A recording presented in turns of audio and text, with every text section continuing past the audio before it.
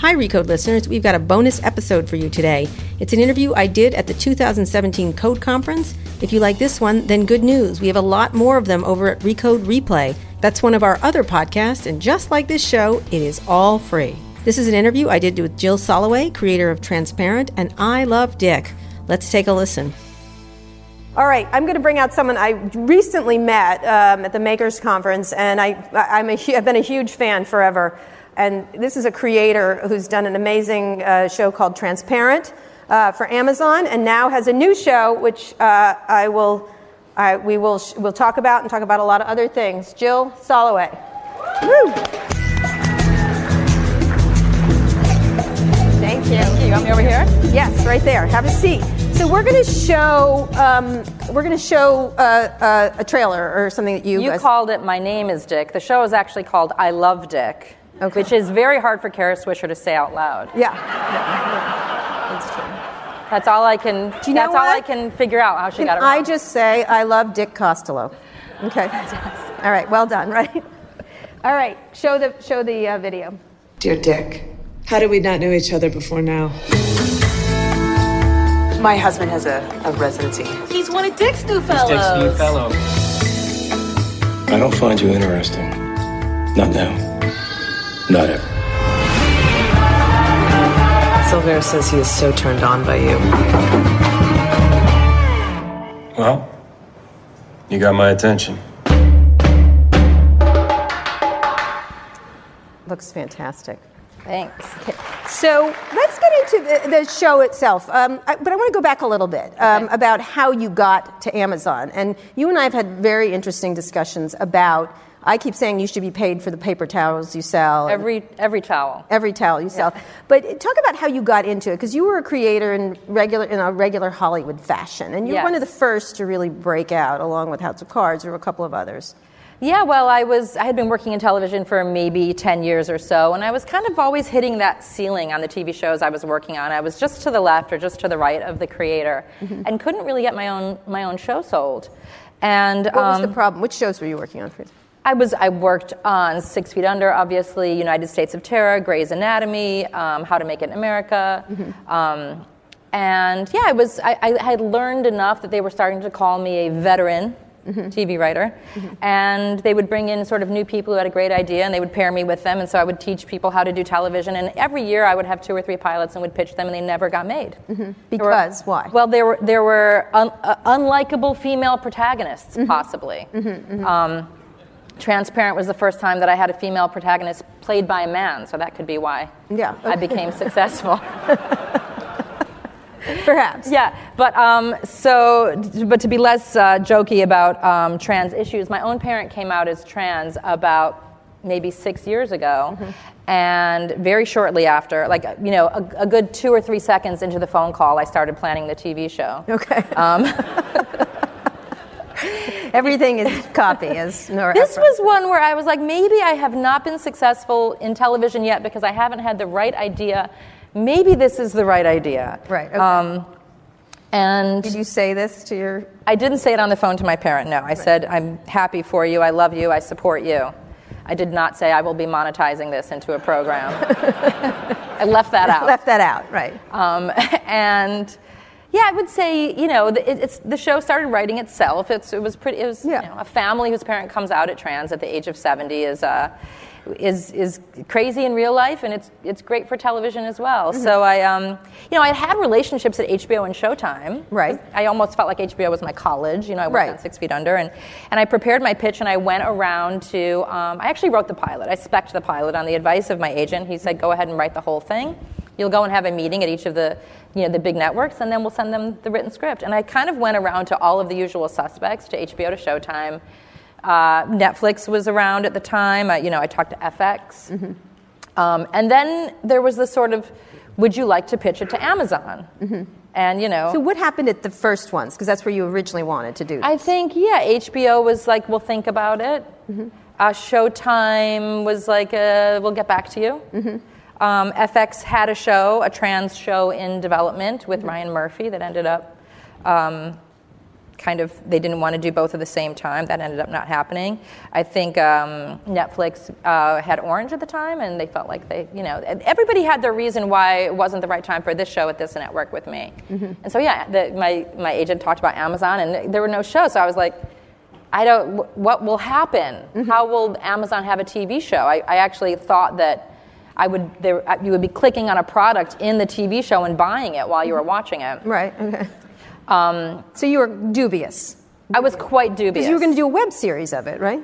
No, I thought that it was when I told people I had sold the show to Amazon, I was sort of like, I think I might have a web series. I don't know what it is. Okay. I don't know what it's going to be. Mm-hmm. And I think I didn't really understand Amazon's ambitions in content and how things would evolve year to year to year. I mean, I think a year later when we were nominated for a Golden Globe, I really realized that we were, on the playing field. I just kind of never thought we would be on the same playing field. So that was really exciting. So what was the meeting like? Who did you to Joe Lewis. I pitched to Joe Lewis and Sarah Babineau and Kristen Zollner. And all of my meetings at all of the places were very casual. And because I knew everybody. And guess what happened in my real life? And let me tell you my story.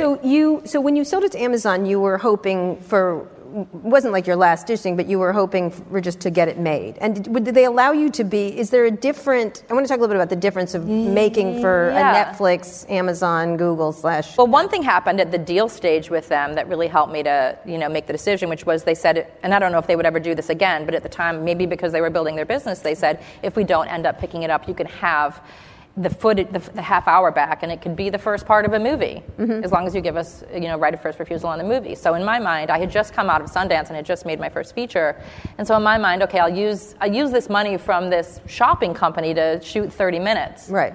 And we'll see what happens from there. And if worse comes to worse, because I felt like I wasn't going to have another great idea this big.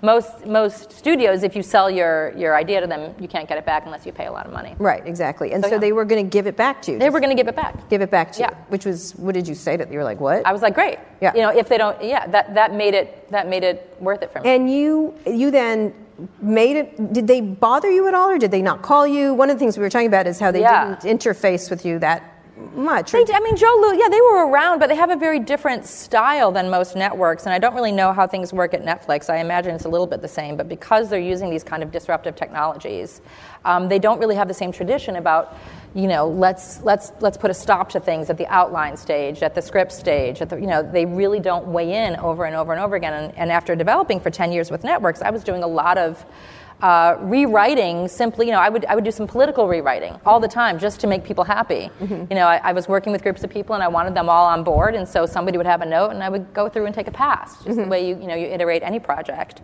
And slowly but surely everything turned into something that I didn't really believe in. Mm-hmm. And your vision kind of gets dissipated. And none of that happened at Amazon. Right, give me an example of that, like something you changed, or for the minutes too, right? A lot of people tell me they have to do something for the minutes. It doesn't really matter how many minutes. Yeah, well, it wasn't really minutes. It just felt like, I wrote 2 or 3 pilots a year, mm-hmm. and often got the note that your main character is unlikable. Mm-hmm.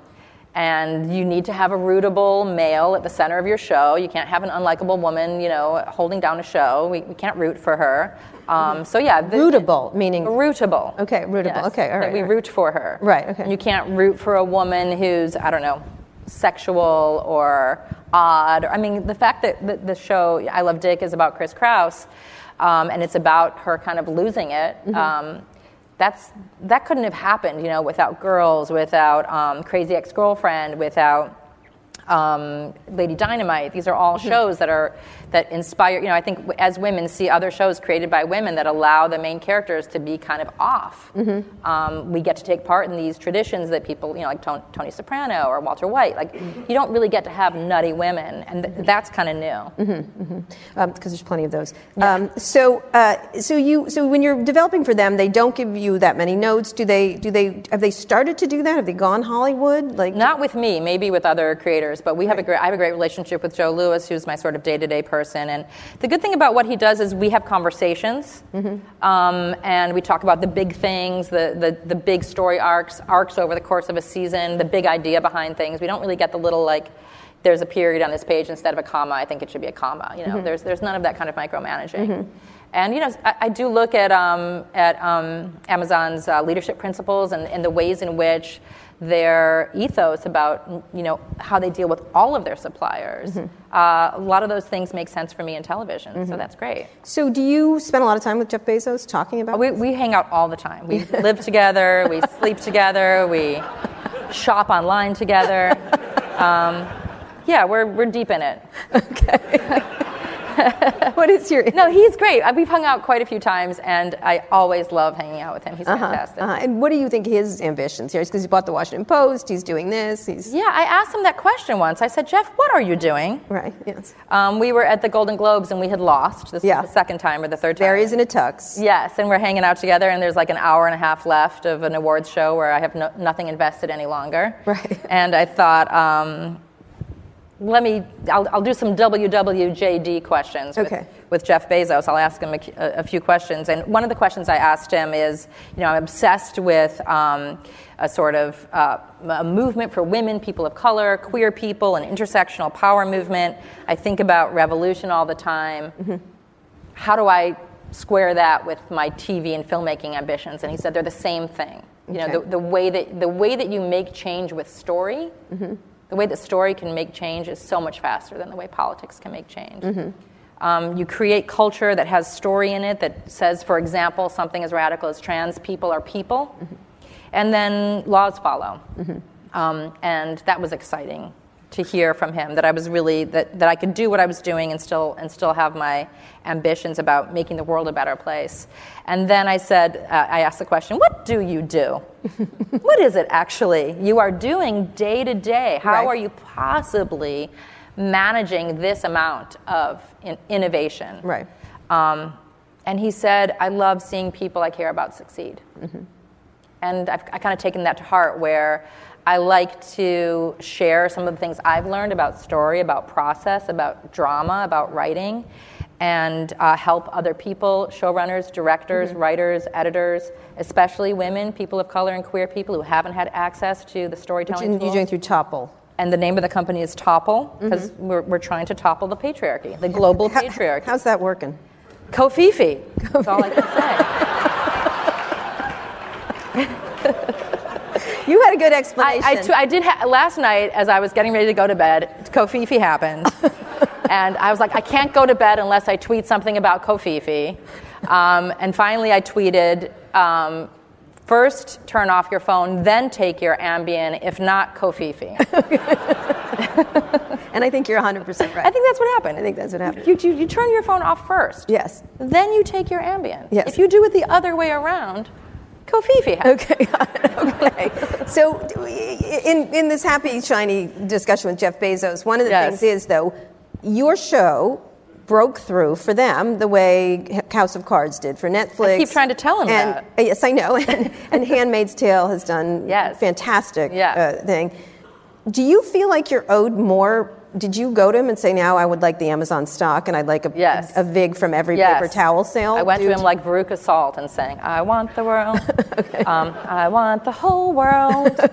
I feel like they treat me amazingly, and I get all of the respect and love I could possibly want at this point from Amazon. I feel very well taken care of, and I haven't done the stock, computation yet. Like, should I be asking for stock, and how much should I be asking for? And if I had 4 years ago, now what would I be doing? Right. I don't think I ever want to do that. Yeah. Right. Except that I would imagine Transparent added value to Amazon. It gave it it burnished it, the Golden Globes. Yes. It got them in the content business. Yeah. So where's Jill's? Where's my? What do you want? You want me to have stock? Yeah, or something. Do you think about that? I don't know. I could talk to other people here about that. But guys, how much stock should I have? Right.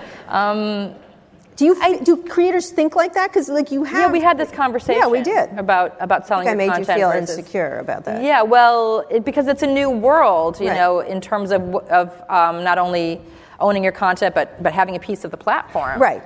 The distribution platform. Yeah, I'm happy to have an unbridled amount of creative freedom. Besides Transparent and I Love Dick, I get to think up other TV shows.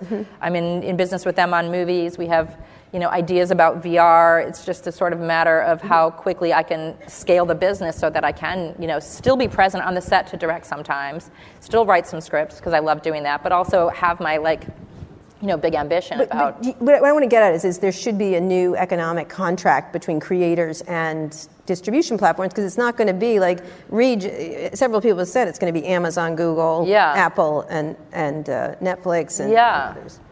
I feel that because Topple has its own brand, which is that kind of world-changing, will it change the world? Has it ever been done before? Those are the questions I ask when I read a script. Mm-hmm. And that's what Topple wants to do, is kind of upset the gaze, the white male gaze that says we have had, white men have had control of what we're looking at forever, is the kind of thing we want to upset at Topple, meaning that women have the camera, people of color have the camera, and queer people have the camera. And that, to me, is enough of a brand within Amazon and a media brand that I'm excited to just kind of keep moving in the relationship I have with them. I don't feel like I need to necessarily. But you think about so it's a power. You have now more power. You're trading for that you would in a Hollywood situation. Yes. I don't know what would be happening if I had created. I feel like I've in some ways left behind the kind of network thinking. I talked to my agent and say, "What are you up to?" He's like, "I'm at Upfronts. Remember those? Picking up shows. Is my show getting picked up?" And staffing season and all of these things, they're a distant memory for me. I do think of myself more as a media brand, or Topple as a media brand, and that I love creating content. I love being on the set, talking to the actors, directing, but I also love thinking in a bigger way about how to share some of the stuff we're doing with more people. Do you try to tell other Hollywood creators, get out of North Korea, or what? What do you think? I don't. You want to just stay there and I'll be fine? Yeah, I don't really know much of what's going on with other creators. We have so many amazing people that we're attempting to bring up through the ranks. As I said, women, especially women of color, trans people. We've gotten probably 3 or 4 trans people into the DGA in the past year. Trans people into the Writers Guild. Changed the Writers Guild union regarding trans health care. So the work we're doing by taking one person at a time and bringing them into these positions, writer, director, producer, and allowing them their own protagonism, so that they can create their own stories about their lives, to me is meaningful. What I'd love you to finish up talking about a little bit is this idea. You gave a speech at Makers that I thought was so striking. I found it really interesting. It was very funny also. Lean in versus what you think is more important. Can you go? Yeah, well, I think one of the things that we're always doing as artists at Topple is attempting to hold space. That's what I'm kind of always talking about, is holding space. That holding space is, I think a few years ago, before I really was willing to interrogate my own ideas about gender, I thought of holding space as a feminine thing. That women or cis women have a uterus, or the moon, or pregnancy, or mothering, and that holding space was a way that women could come to the world of business equipped with some qualities that they already had. I wanted to tell women, you already know how to do this, you already know how to lead. Holding space is a very feminine quality, and it really is almost all you need to lead. To not come in with a real plan about this is how the TV show is going to go, this is how the scene is going to go, but instead hold space for what's happening with the actors, with the other artists. And really that just means very specifically standing with my feet planted when I'm on the set and allowing myself to feel what's happening in the scene. And watching. It's not even watching, it's feeling. It's feeling. I mean, a lot of directors back in the day, when I would be on shows like 6 Feet Under and I would watch the directors come, they'll come and they'll stand at the monitor, they'll watch a take like this. And they'll kind of have this body language, and then when the actor gets it right, they'll swing a bat, like something got hit. And so I sometimes just go up to people and I pull their shoulders back and I have them, just kind of stand there, because I'm wanting them to hold space to feel what's happening in the scene, so that they can respond to it. And I think early on I thought that was a very feminine and feminist thing to do. And then I think in the past year, I started to look at male privilege, and that's what I spoke about here at Makers, and talked about that it can be very masculine to hold space. And I kind of stood like a guy who's kind of got it all, just like... You lead with your tummy. Just walk into the room with your belt down here and just kind of hold space. And women don't do that. Yeah, patriarchal privilege, right? Anybody can do it. Just stick your stomach out. It's like pregnant women and really successful old guys. They lead with a big tummy, and I started to realize this isn't feminine or feminist. It can be both feminine and masculine. It's ungendered. It's about something bigger. And I think that's what I'm working on now, is how to move past an idea of, well, this is what women need to do, and this is a woman-only space, and this is how women lead, and instead talk about how humans can lead with a real awareness of a balance, a balanced masculine and feminine. And you're also able to tell better stories in these internet environments, it seems like. I think, I feel free to really tune into what the Pfeffermans want. They seem real to me, these characters. And I can really feel my way to what the next episode is, what the next scene is, what the next beat is, and the same thing with I Love Dick. All right, can you explain this plot very briefly, and then we'll get to questions. Oh, I Love Dick? Yeah. Well, there's a real woman. Her name is Chris Kraus, and she was married to a man named Sylvain Lotringer, and they became obsessed with a cultural critic named Dick Hebdige. He he probably invented the field of cultural theory. He was like the first guy to say the Beatles are. You can do academia about the Beatles. And so they went out to dinner with him one night, and she became obsessed with him. And she started writing him love letters. She started writing Dick love letters in real life. And Dick said, "Leave me alone, you crazy bitch. Stop sending me these letters." And Chris and her husband Sylvain said, "Oh, Dick's response letters are part of the art. It's all the art project. Our letters to him." Her husband got involved, which I think is a strange plot twist, that her husband was cool with it. Or I thought, I've never seen this TV show where a husband is helping his wife seduce somebody. But because they're both artists, they kept, saying, well, his responses to us are art. And at some point, Chris looked at her letters and said, "These aren't letters. This is a book. I'm not crazy. I'm not obsessed with this man. I'm a writer, and this is my writer's voice." And that's really what I Love Dick is about. Yeah, you're not going to see that on CSI Miami. Not much. No. Do you imagine working for Google or others or Apple over time? Working for Google, maybe starting my own Google. I don't know. Right. Topple and Google sound alike. But working for other internet companies. I'm excited to work for anybody. I do have really big ambitions because I think about systems, and I think about mythology, and I think about revolution. And I love how television has become, as Jeff said, storytelling is a great way to change hearts and change minds, change the culture, which changes laws. And it happened quickly. My parent came out 4 years ago. 4 years ago, I was on the receiving end of a phone call where I was pretty freaked out. And I thought, I don't really understand what my dad is saying. And I don't know what this means. And now you've monetized it beautifully. Well, not just monetized, but my Mappa, as we call her, which is a name we got from the TV show, was in town this weekend, and we had her 80th birthday party, and really celebrated her and celebrated her with the community of Transparent. And she said, "Did you invite Caitlyn Jenner?" And I said, "I should have." But, Caitlyn Jenner said to me, watching Transparent with my family really helped me to see that a family could have somebody come out and survive. And so to look at what's happened in 4 years simply around trans issues, going from a moment where I got a phone call and said, "I'm a little freaked out. I'm going to write to deal with my anxiety," which is an amazing moment for an artist, where you go, I'm writing my way into a reality that will make me feel better right now. And to be able to offer that to our own family as a holder for, okay, here we are. Let's look at ourselves in this art to make sense of what's happening. And 4 years later, to have created a place of empathy and love around trans people within your family and the world. The speed of that. And brought to you by a shopping company online. And yes, you can purchase. There's an episode coming up in season 4 called Standing Order, where the Pfeffermans have a standing order at the deli. I want delis to be able to deliver the Pfefferman while you're watching it. Okay, see? You could press a button and you could have the exact same lox and bagels at your door within an hour, which I feel like Amazon can do, right? There's a robot out here that. Well, you're deep in it. You're deep in it with Jeff. So why don't you ask? Okay, I will. All right. Questions from the audience, please. Questions. questions? None? No questions. No questions. Come on, men. Women. Do you want me to get up and stand like a patriarchal privileged man again?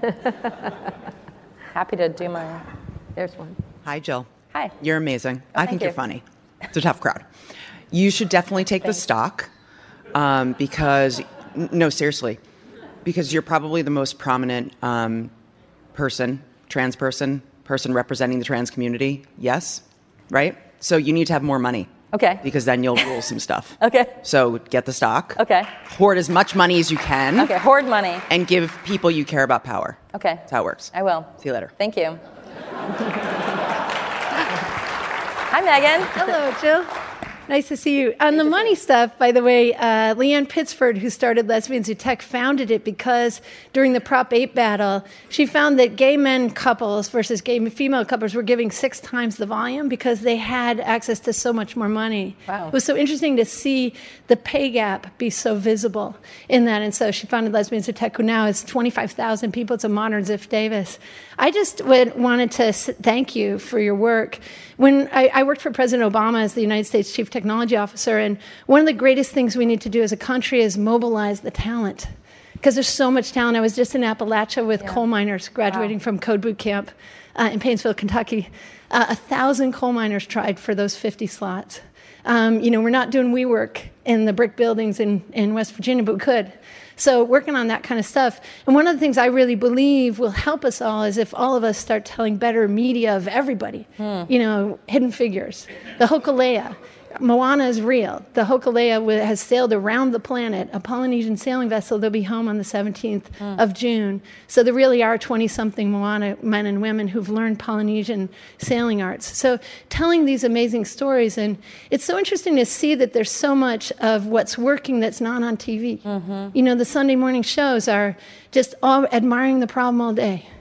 But we never heard about the coal miners. So just thoughts about that. And if you ever go to polygraph.cool/films, you can see the film dialogue.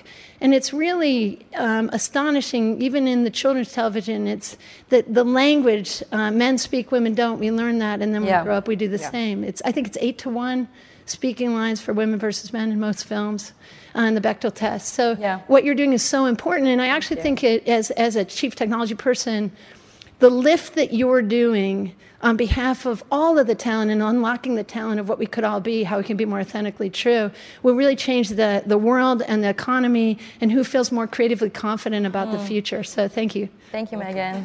Thank you. Hey, Jill.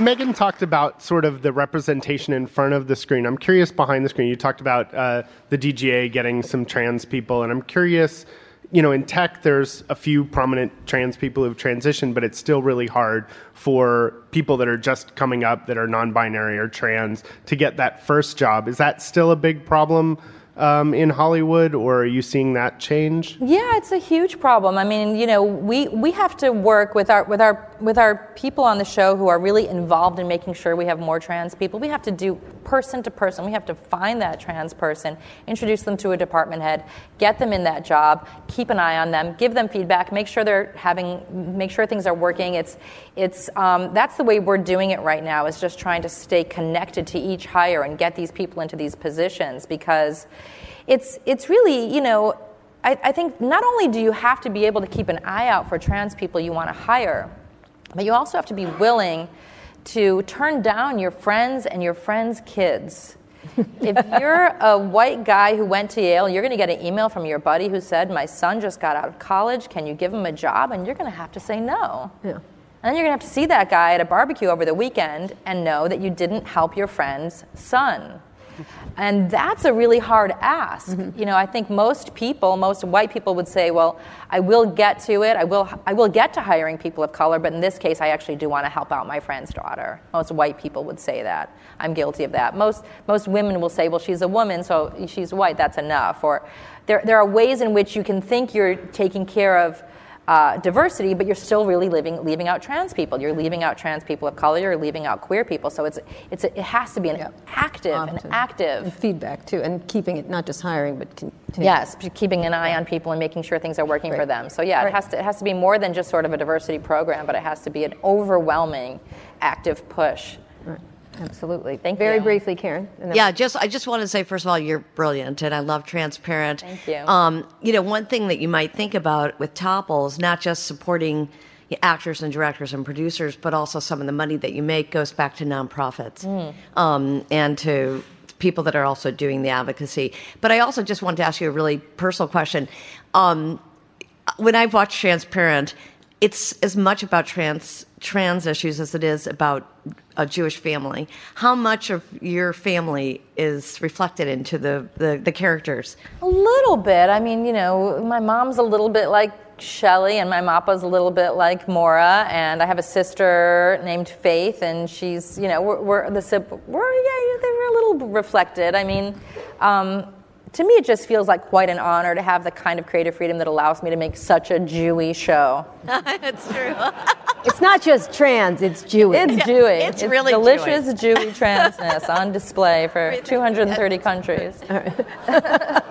On that note, Jill Soloway. Thank you. Thank you for listening to this bonus episode of Recode Decode. Remember to check out our other podcast, Recode Replay, for more interviews from the 2017 Code Conference.